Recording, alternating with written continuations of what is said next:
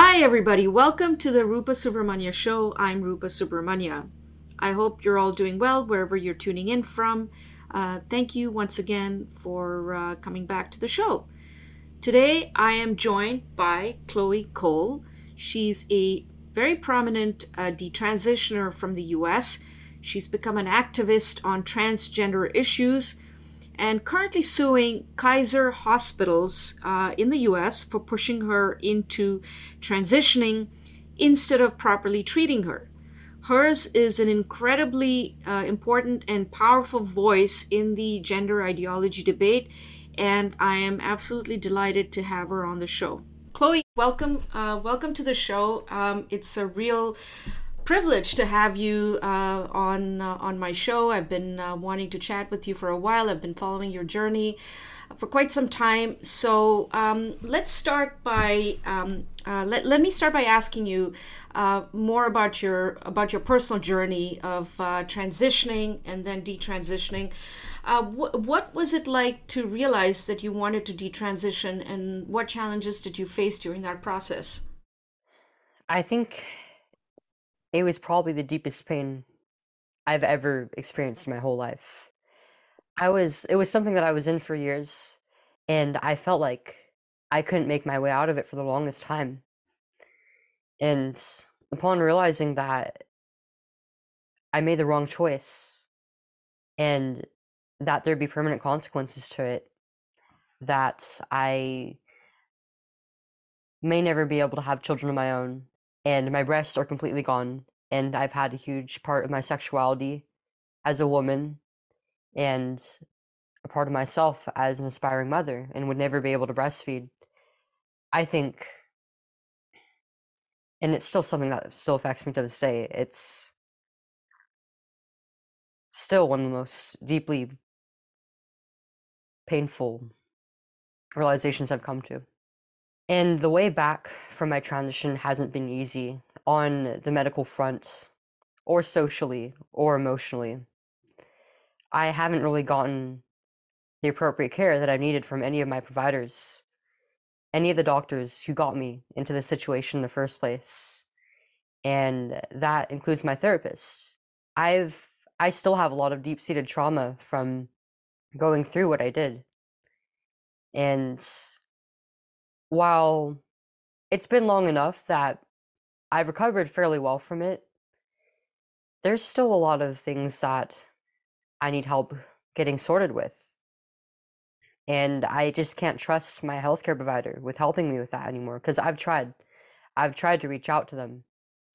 And from each doctor, I've gotten a response that either wasn't helpful or it's made my situation worse. And I lost the transgender community after I decided to detransition. Just talking about my regret, they found it offensive.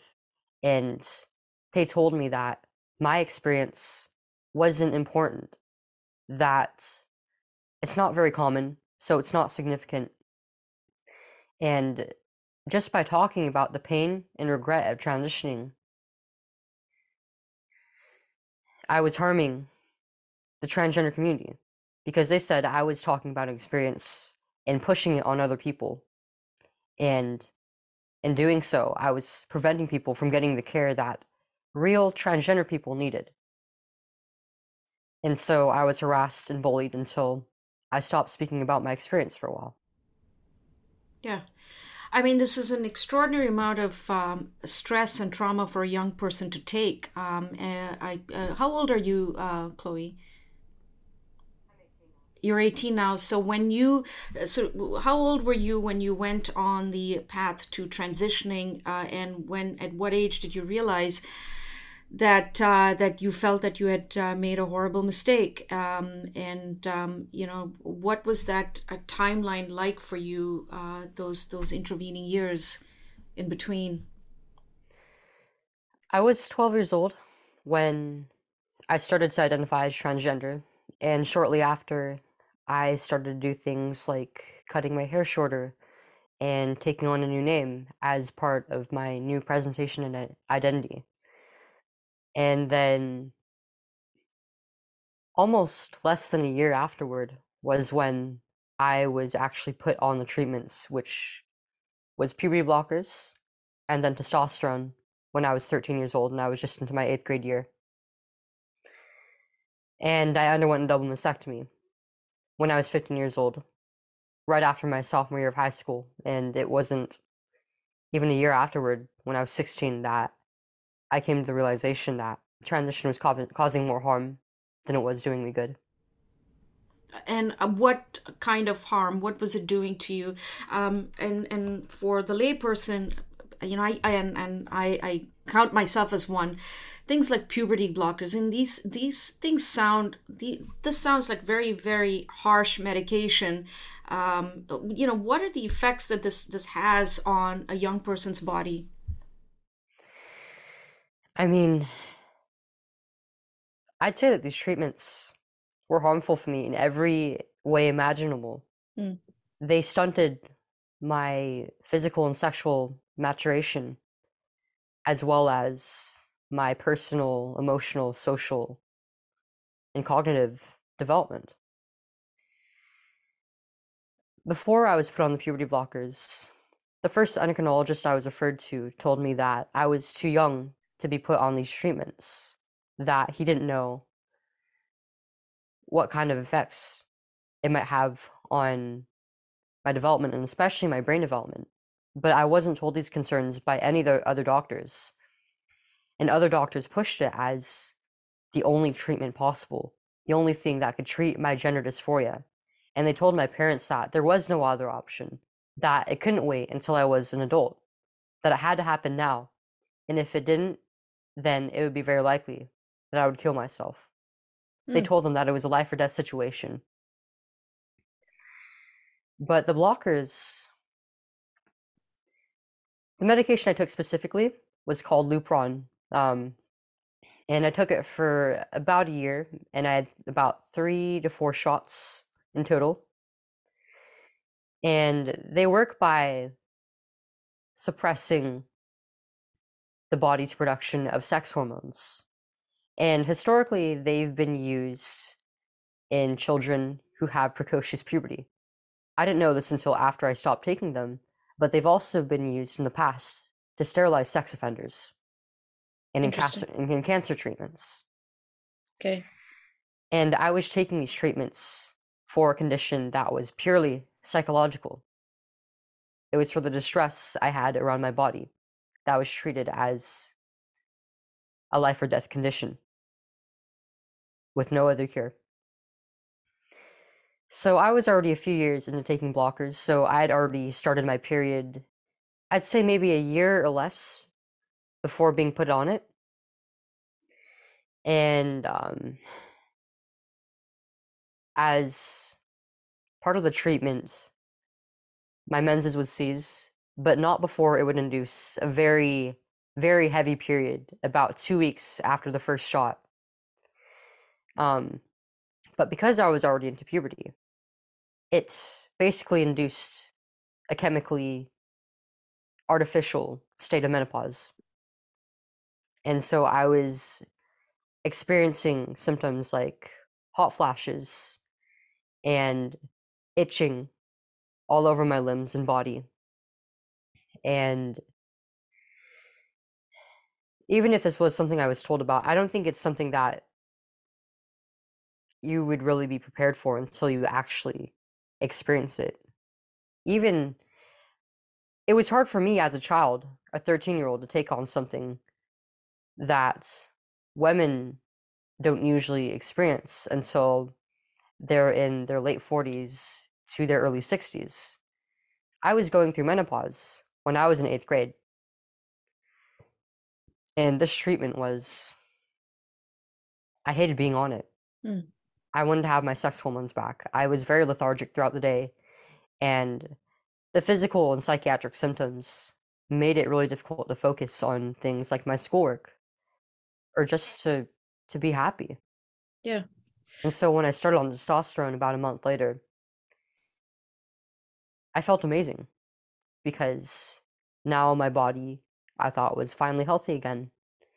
And I had my energy back, and I had an increased libido, and I was very confident just because of the that's one of the psychiatric effects of testosterone. And I started having my voice drop, and then the physical changes happening within a few weeks, I would say. It was a very powerful drug, and it was very dramatic. These What changes were were very dramatic. what were some of the physical changes that you experienced? Yeah, a month. You say a month into being on puberty blockers. Yeah. Apart from the From the menopause. blockers, I didn't Yeah. really have any physical changes per se, Mhm. Okay. other than I was very lethargic and very sleepy. Okay. But the testosterone, the change in my voice Mm. happened very quickly and it dropped very deep. Okay. Throughout high school, I actually had a deeper voice than most of the boys my age, and even some of my teachers. Yeah. Um, but after that came the changes to like the shape of my face and my body. I started developing more muscle, and my hair and eyebrows started to get thicker, and my body hair and facial hair started to appear. And I had a really bad body image disorder that went undiagnosed throughout the duration of my transition. And for a while, being on testosterone resolved those feelings temporarily because now I finally looked the way that I thought I wanted to. Before I transitioned, I thought that because I wasn't very curvy, because I was on the skinny side, and because my breasts and hips weren't particularly developed, that I would never make a pretty woman, Mm. that there was no point in even trying, and that the reason why I looked more like a boy, I thought, was because I was supposed to be one. That somehow I had the soul and the mind of a man, and that I wasn't supposed to be a girl, and that that was one of my signs. But after a while, as I started to progress through my transition and look more and more like a boy, as soon as I went into my freshman year, I actually looked like and was perceived as by my peers as a boy, and it felt great being recognized as the person that I was identifying as the man that I thought I was. Mm. But I mean, I it was really nice for a while because I was bonding with other males and I was making friendships and getting social opportunities that I didn't really have before. Mm. And So were for a while you I thought that I was so ugly that nobody would ever love me. so were you easily accepted by your male friends in school? Was that transition, for lack of a better word, like did you see that change for you dramatically? Did Were they easily accepting of the fact that you were now one of them, so to speak? I mean, before I transitioned, I was mostly hanging out with other boys anyways, Mm. and I Okay. got along. I would say they were the people who I got along most with. But as I got older and as we all started to hit puberty and go into middle school, the dynamic started to change, and I couldn't be as close to them as I wanted to. And now, whenever I had a close relationship with a boy, it was expected that I would be in a relationship with him, or that they would end up developing feelings for me Mm. when I just wanted to be friends. And this change in dynamic was really difficult for me because growing up, I often thought of myself as being one with them. I didn't want anything more than that for the most part. And it was something that was growing up Yeah. really difficult for me to adjust to. And so having that sort of camaraderie back was it made me really happy. Did you And now there were girls who were developing crushes on me, and Wow. Sometimes I would get girls like confessing their feelings to me. Yeah. Other times there were some not so pleasant experiences with them. Like I had girls who were, because I was a boy, they thought they could get away with like touching me or like trying to get me to like hug them or kiss them without me wanting to do so. And I think before I get into this, it's important to for me to mention that I had a fear of being sexually assaulted, and it actually ended up happening while I was transitioning. And it was an incident I had in 8th grade where somebody who was bullying me throughout the school year actually went too far and looked me in the eyes and groped one of my breasts. And this was before I was making an effort to hide my chest. So they were visible. And that was what prompted me to start using a compression device called a binder to hide my breasts Mm-hmm. because I didn't want that to happen ever again. And it just reaffirmed my belief that I had before that in being a woman, I was being vulnerable, especially to things like this, and that I would be in danger. And I wanted to protect myself in doing so. But I didn't realize how much the sexual trauma played into my desire to transition.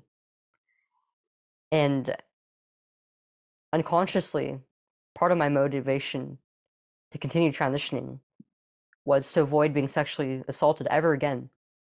But I actually experienced more sexual assault while I was presenting and being perceived as a boy than I ever did as a girl. Yeah, that's extraordinary, and um, so you're on testosterone. You're supposed to feel some sense of euphoria, and then, but you're also experiencing these challenges. As a person who's transitioned, you still have your breasts. You're still being perceived. I mean, I just find it extraordinary that while you're transitioning, the social dynamics around you that was also changing rapidly, right? The girls were interested in you, the boys saw you as one of them, and but tell me, Chloe, like how strong was the feeling of gender dysphoria? That I mean, was it? I guess my question is, why did the medical community, these are people who are supposed to take care of you. They're supposed to do no harm. Why was it so easy for a doctor to just say and tell your parents that you were experiencing strong gender dysphoria, and that you had to be put on this transition, you had to be put on this path to transitioning? It wasn't always like this. I mean, previous decades, especially with children, they used to take the approach of Mm-hmm. just waiting and seeing how this condition progressed. And most of the time, children would grow out of this feeling. But neither me nor my parents were informed of this. And now the protocol is Yeah. to incessantly affirm the feelings and whatever identity the patient has over actually looking into why they are feeling this way, why they don't want to associate with their own sex, Mm. and the distress that this feeling might come from. And I live in California where they have a law banning conversion therapy, but in the definition of conversion therapy, they include gender identity. And if a doctor takes pretty much any other approach than affirming a patient's perceived gender identity, then they could lose their license because that's considered conversion therapy. Mm-hmm. So really, there was no other choice. It was a systemic failure all around. Yeah, it most certainly sounds like it. And why? I mean, I know, beyond saying that it was systemic failure. What is it that the medical community gets out of, you know, what are they gaining from this? how do they come out of this? How do they benefit from encouraging young people like you to go on puberty blockers and and get a mastectomy and so on? Is it money? Is there a commercial angle to this? What's going on? Part of it is ideological, but it's also very profitable to put a patient on these treatments, Mm, especially the younger you go. The younger you sterilize a child, and the more medications you put them on, the more surgeries they undergo, the more money you make off of them. And especially once they're on hormones long enough, or once they get their sex organs removed, their bodies are no longer capable of producing a healthy amount of sex hormones on their own anymore. So they'll be dependent on pharmaceuticals for life. And that's not to mention that pretty much being on any of these treatments for an extended period of time will guarantee that you'll experience some sort of serious complication down the line. mm, And more likely than not, they'll just prescribe you another medication for that. And that's what happened with me. I haven't gotten my fertility checked, but I've had my period start about 2 months after stopping testosterone, so I am hopeful that I'll be able to conceive. But I don't know how things like my egg quality were affected while I was supposed to be developing, or whether the lack of growth in my hips might affect my ability to vaginally birth. mm-hmm, But I I remember in one of my appointments with my endocrinologist, before I started on testosterone, she told me that I would probably experience something called vaginal atrophy down the line. And the way that was explained to me was that this is a condition that, due to the lack of estrogen in the body, the walls of the vagina start to atrophy, meaning that they get thinner over time, and this might make things like sex painful, and it might cause tearing or bleeding, but it could be addressed by taking topical estrogen, and that was the route that I went. But I was 13 years old, and I wasn't sexually active yet, so I didn't really understand what any of this meant. And it wasn't explained to me that this atrophy wasn't affecting this one organ. It mm, was actually the rest of the reproductive system, and pretty much any organs in the pelvic region. And eventually, I actually started to experience complications with my urinary tract as well, mostly UTIs, but also sometimes even like blood clots or clots of tissue mm, in my urine. And in the same appointment, she also told me that being on the testosterone would probably affect my fertility as an adult. But I was still a kid. I wasn't thinking about having kids of my own. I didn't know how important that would be to myself yet. And so I just said, I'm fine with that. Because I didn't know how important that was to me. And fertility preservation wasn't presented as an option to me either. But I thought that, well, I mean, if I want to have kids of my own, then I could just do like IVF or surrogacy or something like that, because we already have technologies like that. mm. But I didn't understand then that it's really not that simple, and that treatments like that come with a whole host of their own complications, especially for the child. And I was at an age where I didn't know yet what things like ovulation or cervix were yet. I didn't know what the fallopian tubes were. I didn't know that there were 4 stages in the menstrual cycle.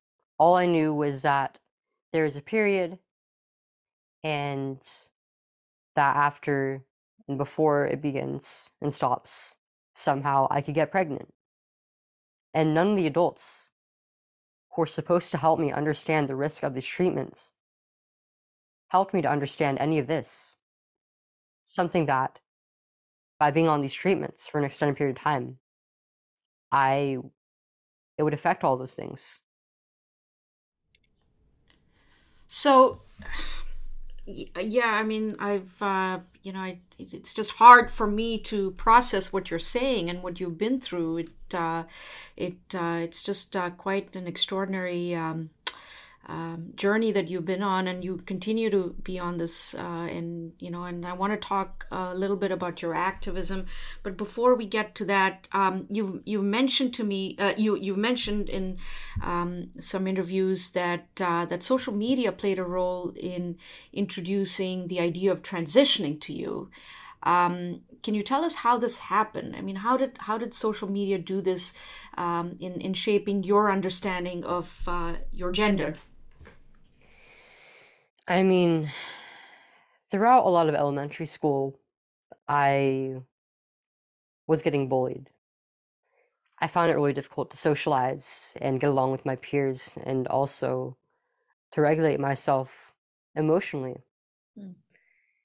And after I moved neighborhoods, I was back to square one with having no friends and finding it difficult to build myself back up socially.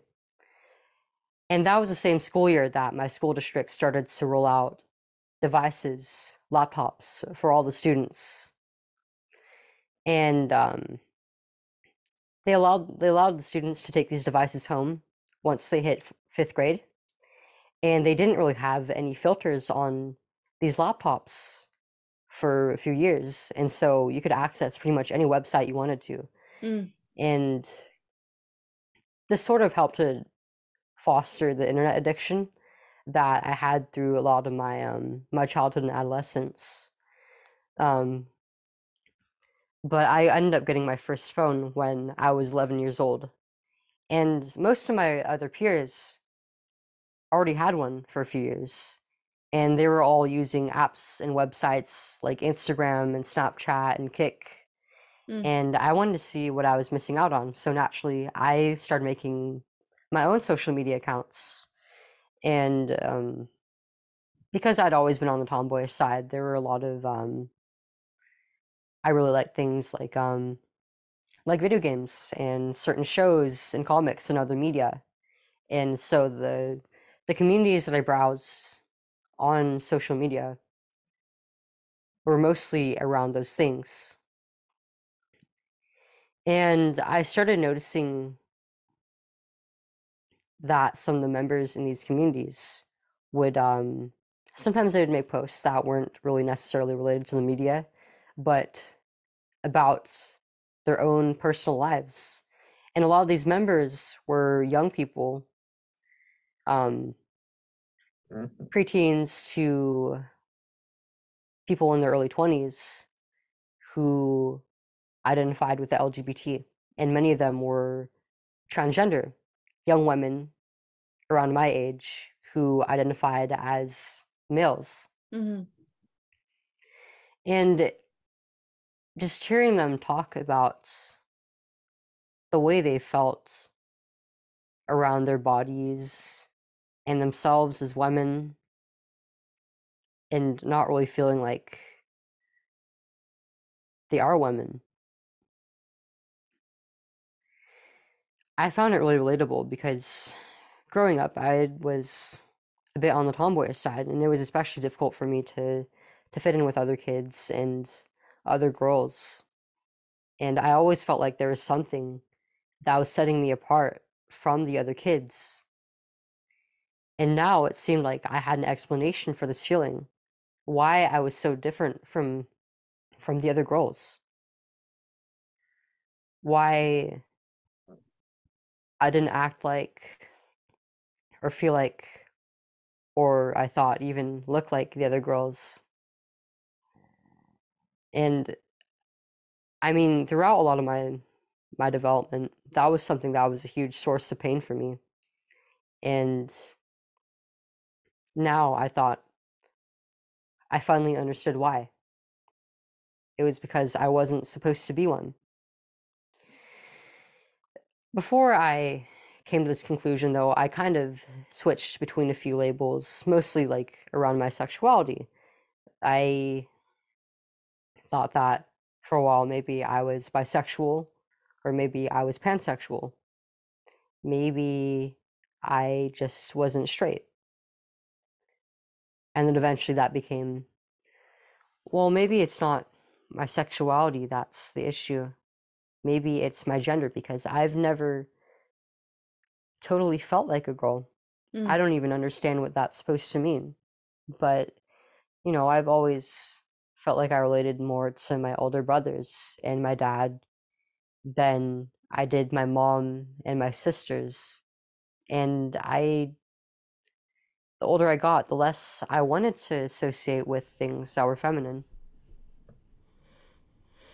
Yeah, incredible. Because what you're describing is, I went through that as a kid as well, and some of what you're saying, I was very much a tomboy. I didn't really identify with girls. I didn't mostly identified with male figures in my life, and I also partly grew up in the Middle East, where at that time it was very unsafe for girls to be on their own, and I experienced instances where men would try to touch you, and then I felt very vulnerable and ashamed of my the fact that I was a woman. I thought that as a girl, that if I were a boy, nobody would touch me and I would be safe. And so I completely relate to what you're with some of the stuff that you're saying. And it's just I often wonder, what if this had been available to me at that time, what would I have done? And I think,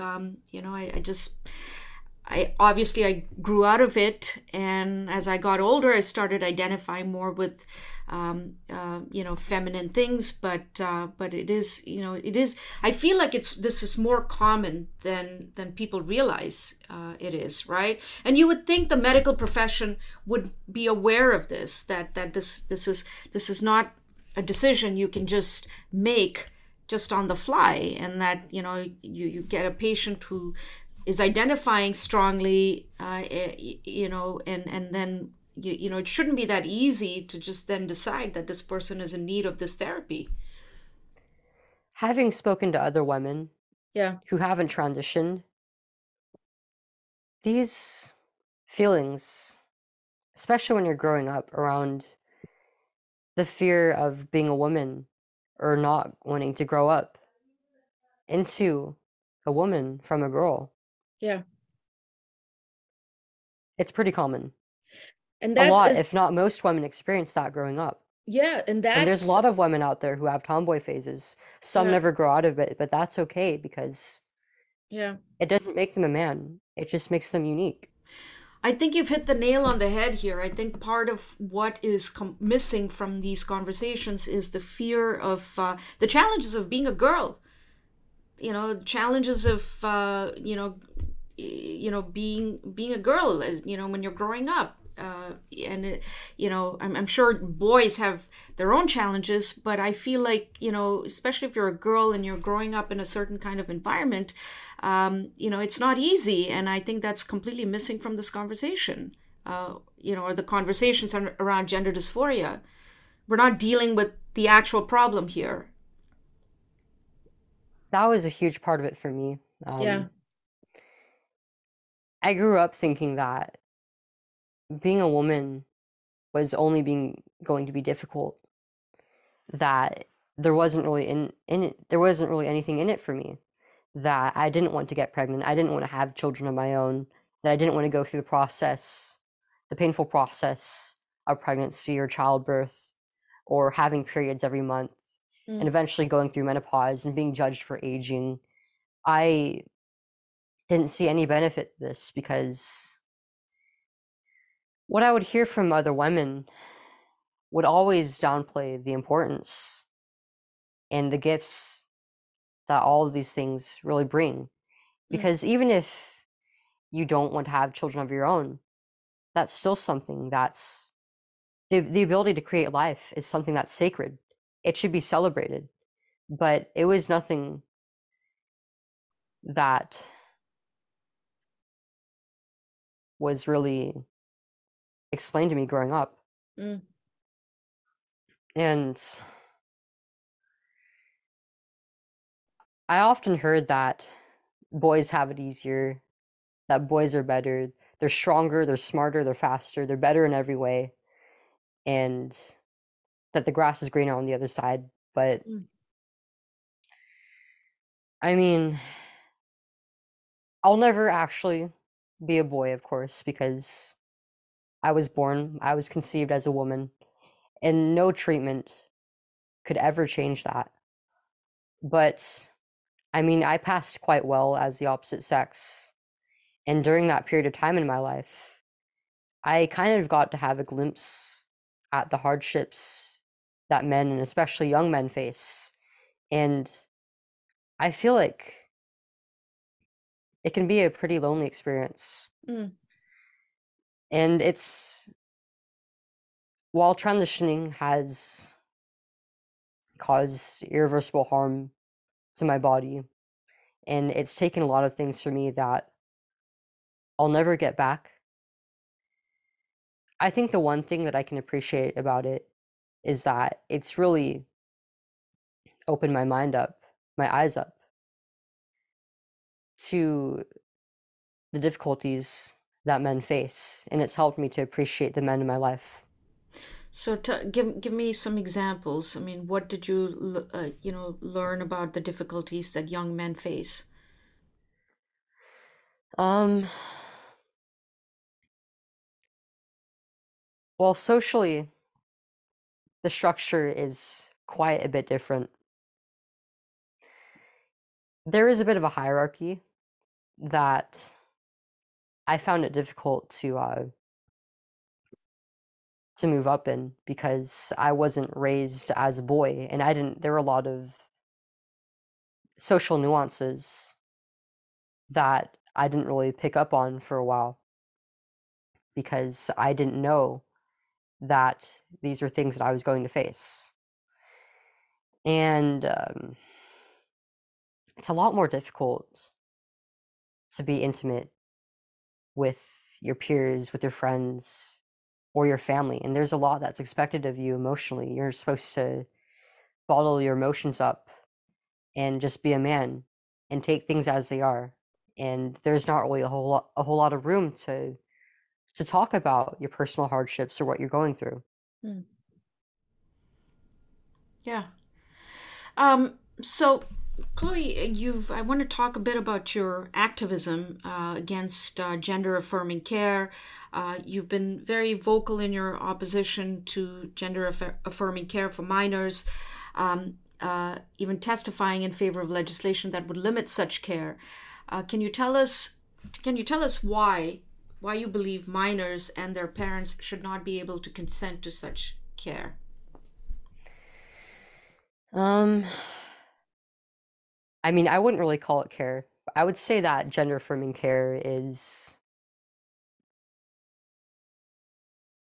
very much a misleading term. Mm. It's neither a form of care nor is it gender affirming because if it were affirming a person's gender, it would be helping them to become comfortable in their own sex, in their body, and to discover the underlying causes beneath the gender dysphoria and what's the possible traumas and other issues that this feeling stems from. Because a lot of these patients, they have some form of either sexual trauma or familial trauma. And a lot of it comes from very, very early childhood. And even knowing this, these providers often don't go into this, but oftentimes they'll have this information on file and they won't do anything about it. They'll just treat it as a completely standalone issue. Mm. But in psychology, I don't think that there's any part of the mind that isn't interconnected with the rest But about a year after I stopped transitioning, I decided that I started to want speaking up. I decided that I wanted to start speaking up about my experience, having been through the process of transitioning and eventually detransitioning as a kid. And my motivations in doing so were that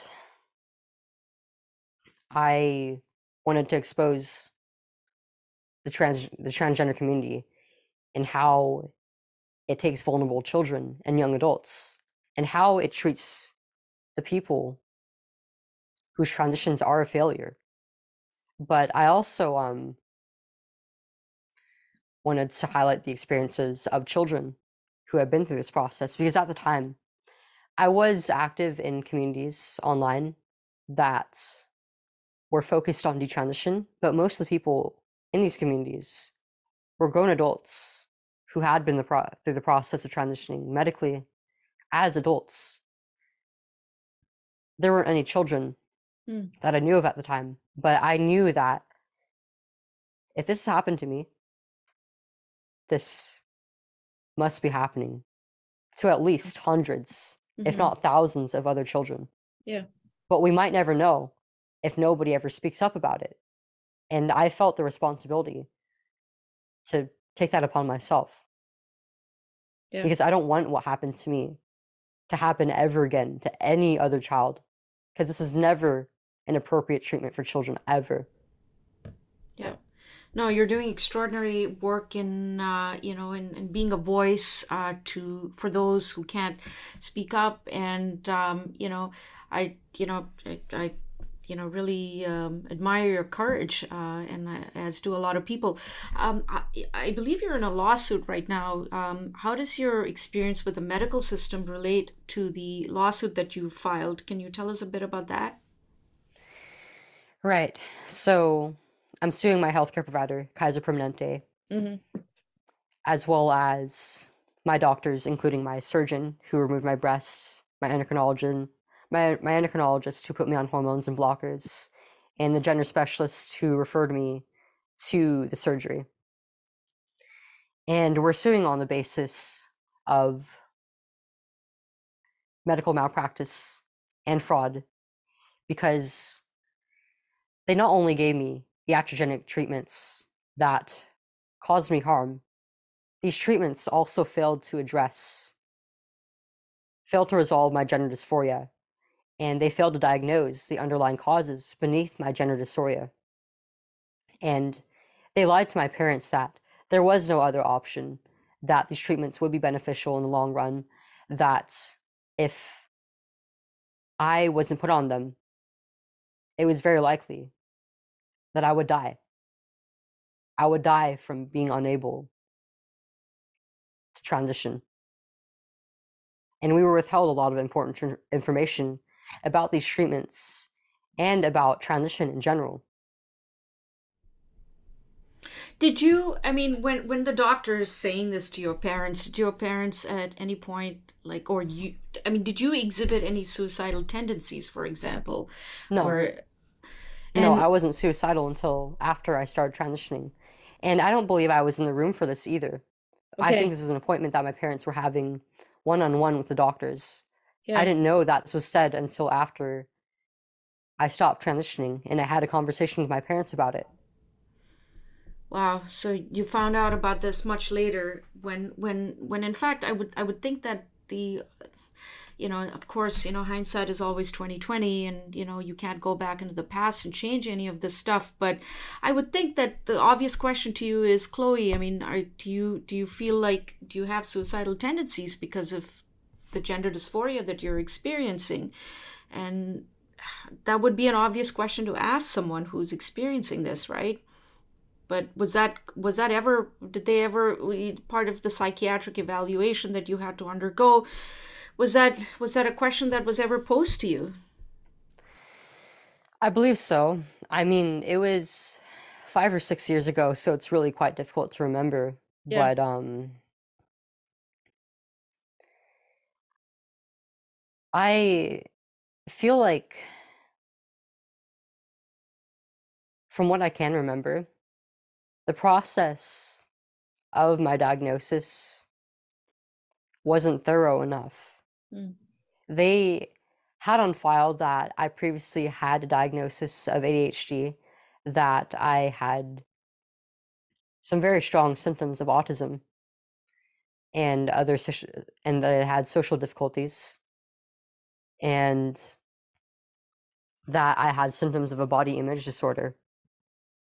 But none of this was ever taken into consideration during the diagnosis or the treatment for my gender dysphoria. Yeah. Yeah. I I know we say systemic failure, but I feel like there's something more insidious happening here. And what do you expect to get out of this lawsuit? What is the message that you're trying to send if the lawsuit goes your way? I want to stop other doctors from ever performing these treatments on children ever again. Mm. And I hope that in doing this, that I can create a precedent for other detransitioners and other people who regret or have been harmed by these treatments to get the justice and care that they need for themselves. Yeah.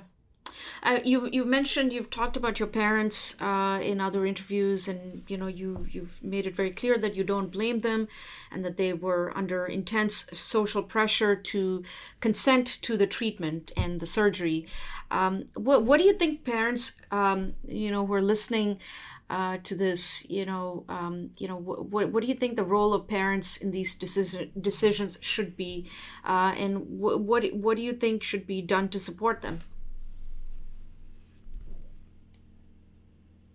It's a really difficult thing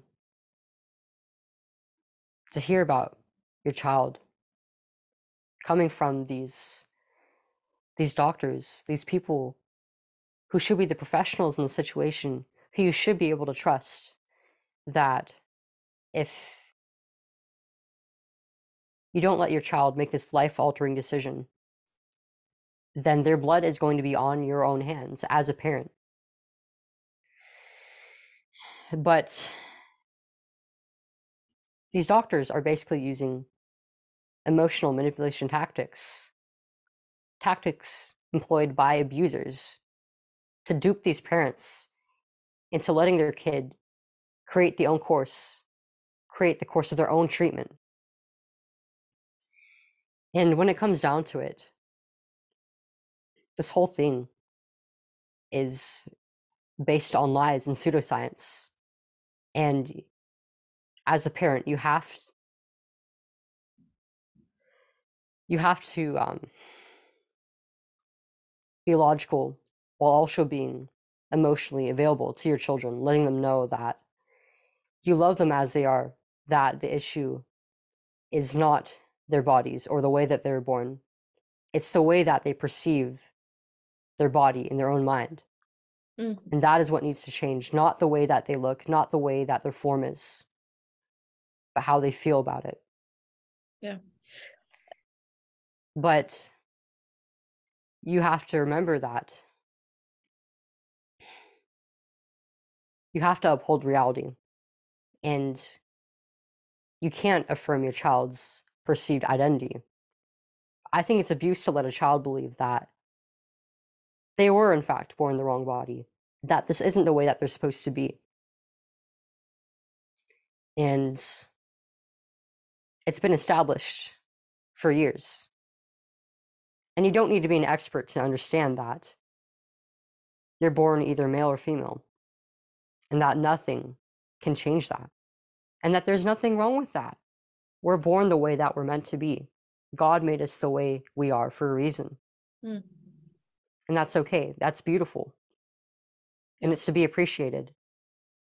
And these differences between men and women are to be celebrated, because we're not rivals, we're counterparts. Yeah, and that truly would be gender affirming in a real sense. You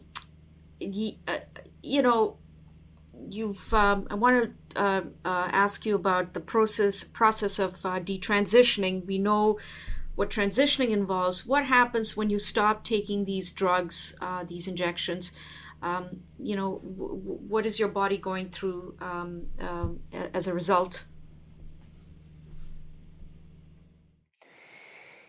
I didn't really get any guidance on how I should have went off of hormones. So I pretty much just went off of them cold turkey. It was just one final shot, no tapering of doses. I just couldn't stand taking those medications anymore and seeing how it was changing my body and me as a person. But going off of it cold turkey presented a lot of difficulty for me, both in terms of my physical and mental health. It became really difficult to regulate myself emotionally because of the extreme hormonal imbalance in my body. And I would have really severe episodes. And I think emotionally, that was rock bottom for me. That was the worst I'd ever been in my life. And it was really difficult for me to get out of. And it was affecting all my relationships. I pretty much didn't have any friends by the time that I was in my senior year. And physically, it made me really sickly. I had a lot of colds. I didn't really have much in the way of an appetite. So I dropped about like 20, 25 pounds within like 2 months. And I became underweight, and the UTI like symptoms started to worsen for a while. And that was when the tissue started to appear in my urine. And it's since disappeared. I've tried to reach out to like an OBGYN, a UroGYN, to try and figure out what was going on with my body. But they didn't respond quickly enough. And it was hard to get a physical appointment with these people. And they often just like made diagnosis that were pretty much just assumptions over email based off of my symptoms without really any sort of examination. And so I was prescribed antibiotics, or I was recommended to take some other medication, but they never really got to the root cause of whatever this was. And so I guess because now that it's gone, now that it's resolved, I'll never know. Yeah. And having reached out to my gender specialist, I just found like I wasn't really getting any help psychologically. And at one point, she even told me like that this regret I had from transitioning was just another part of my gender journey. Absolutely disgusting, just totally dismissive of everything that I'd been through. And my surgeon, I reached out to because for almost a year now, as of now, I've had this serious complication from the skin grafts that they used in my mastectomy. They've started to leak fluid, and I have to wear bandages over my chest every day because of this. And it won't stop. And I have no idea what it is. I've tried to I got an appointment with him, and the whole time he was very dismissive of me and my concerns. And his advice was just to put Vaseline on the wound and keep covering it with bandages. And in doing so, it actually caused me to have a skin infection. And that was the last time I went to him.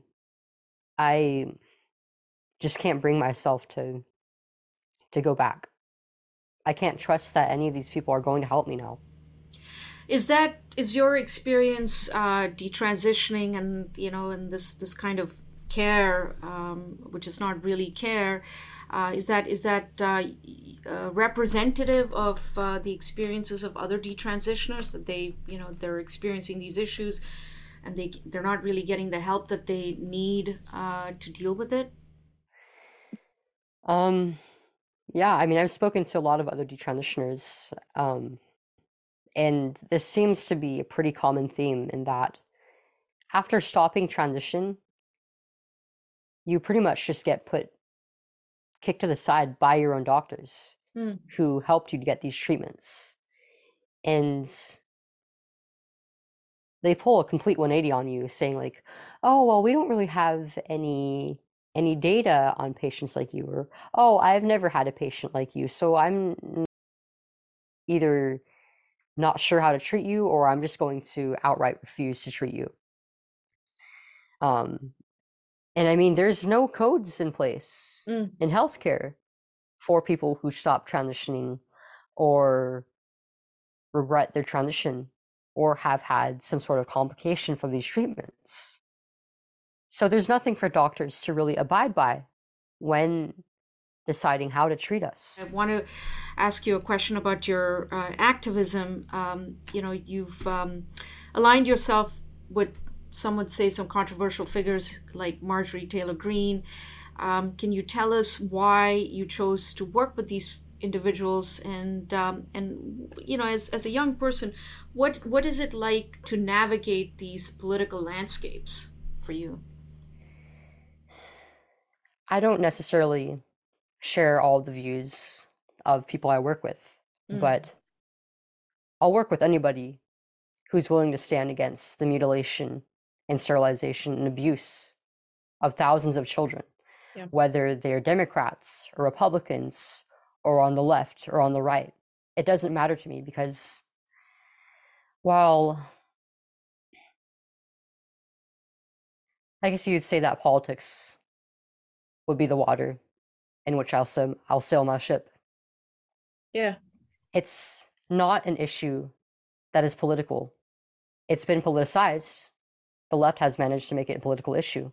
But at heart, this is about children, and Yeah. it's about family and upholding reality. And that's something that anybody should stand for, no matter whatever side they're on, What because what it's is something that'll affect all of us.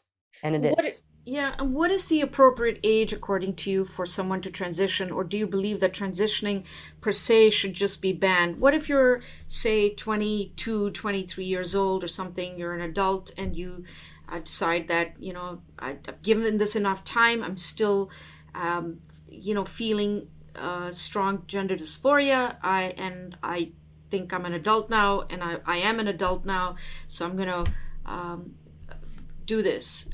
What would you say to that? I mean, clearly you oppose it for children, but what about adults? And what age do you think you have to be to make that kind of decision for your body?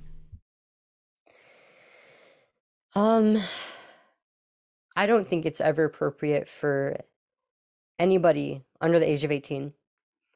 But I think even for those under the age of 25, it's for most people, it's not going to be an appropriate choice for them to be able to make because you're still quite young.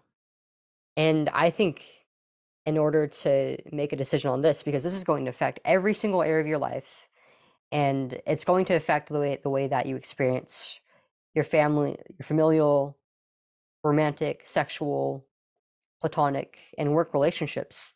It's going to affect the way that you experience sexuality down to the way that you experience orgasms or sexual attraction and your fertility and the way that you think and socialize. That is a lot to expect of somebody who is so young. It takes a lot of experience in the world, a lot of years lived, and knowledge, not only around these topics, but around things like family and having children. And I don't think that for most people under the age of 25 that they'll be able to make a decision on this with informed consent. Mm. It takes a lot. And it doesn't necessarily mean that you have to be a certain age. As soon as you turn 18, you can transition. it takes a lot of introspection and a lot of proper psychological evaluation to be able to make this choice. Because a lot of the time, these issues, the gender dysphoria, is accompanied by childhood, familial, or sexual trauma, or learning disorders or other conditions such as autism, ADHD, depression, anxiety, social anxiety, body image disorders, cluster B personality disorders, and the list goes on. Yeah. You touched upon something earlier in the conversation. We spoke about, what is the motivation here? Is it commercial? And you said, I think it's commercial, but it's also ideology. What is this ideology? I mean, what again is the end goal of this ideology? When I think about ideology, like I'm thinking of communism, for example, it has a very specific goal. What is the ideology here at play? And what are they hoping to achieve by creating a population of transgendered people? What is to be gained? I think it's just another part of the breakdown of family and the devaluation of men and women in their natural roles. While gender ideology supposedly seeks to make gender expression more open and to not enforce gender roles, by encouraging transition in individuals who are just naturally gender conforming, you're pretty much strictly adhering to those gender roles by saying, on one hand, there are no differences between the sexes, but on the other hand, those differences are so vast that if you're not completely if you don't act or behave completely as expected of your sex, that you're actually of the other sex. But you'll notice that a lot of these children who identify as transgender, many of them are not particularly close with their own parents. Not only are they gender nonconforming, which I don't think is a bad trait in itself, and it doesn't necessarily mean that you are of the other sex. But a large part of it for me, and a lot of my friends who were trans, I think, was that both of our parents, our mothers and our fathers, were in the working force, and so our mothers didn't really have much time. We're very busy. They didn't have very much time to spend with their own children and foster that sort of connection at home, which is very important for a developing child. And a lot of parents now, in general, they're not really as engaged in the lives of their own children now. They're often very tired from work, and so they're more interested in, say, watching TV or spending time with other adults or resting. But they don't really make time to spend with their own children. And they're letting the screen parent their own kid. And because of that, their kids are getting exposed to content such as pornography, which is indicated in a lot of girls' body image disorders, as well as these online communities that are seemingly innocent, but are breeding grounds for things like sexual grooming, or in my case, the transgender community. I wasn't directly exposed to the transgender community at first. It happened for me through fan bases around video games and cartoons that I liked.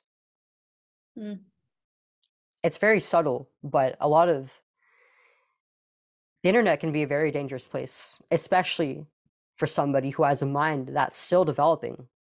And there's that sort of generational difference that a lot of older people really aren't aware of. I mean, it's even it's even bad for adults. I think. I mean, it's a dangerous place even for.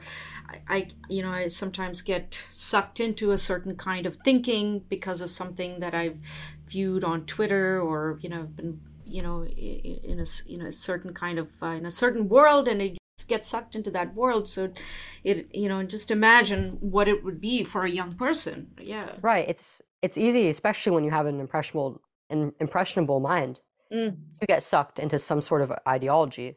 right. Um, I mean, in a lot of these spaces, there is a lot of anti-natalist, anti-mother, anti-parenthood, anti-family ideology.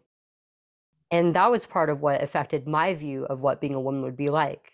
Because it was like a lot of the feminist dogma that I was being exposed to on websites like Instagram and Tumblr would talk about how painful the female experience is, how horrific and useless things like pregnancy and childbirth were.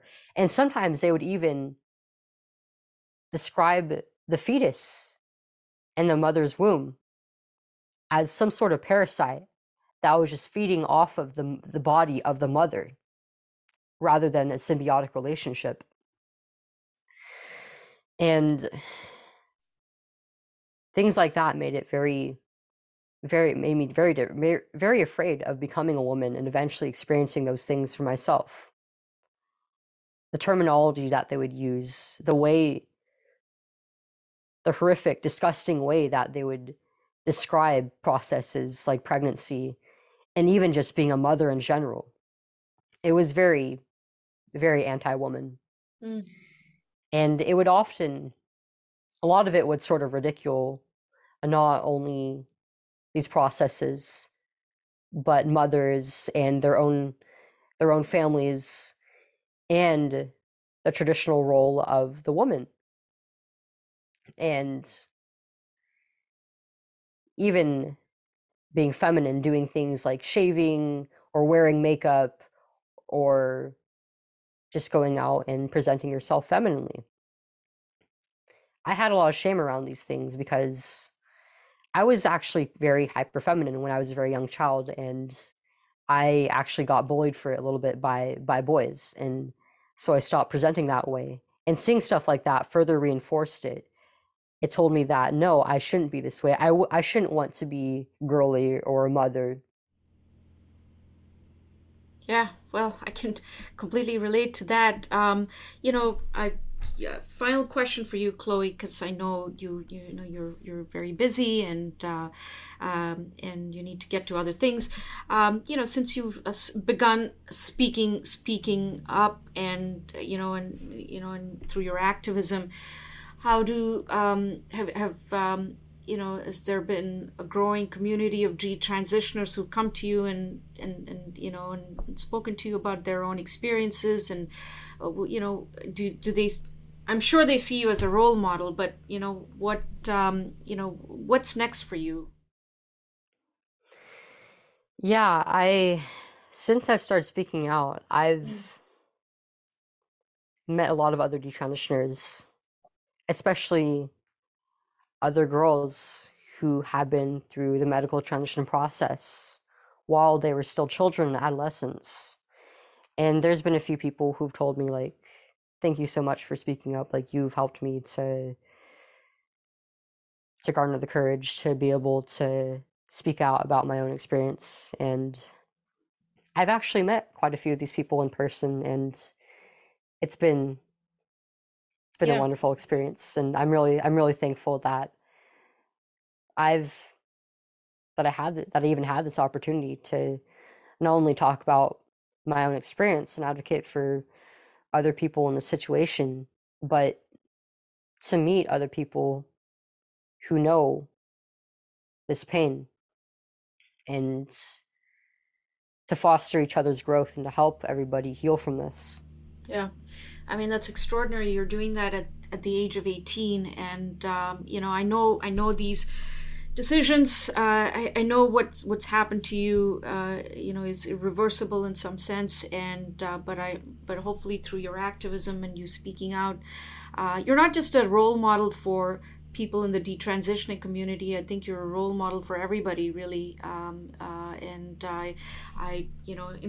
including for someone like me. I just applaud your courage and for speaking out on a very emotional and complex issue. You're wise beyond your years, and I just wish you all the very best for whatever is coming up next. Good luck with the lawsuit.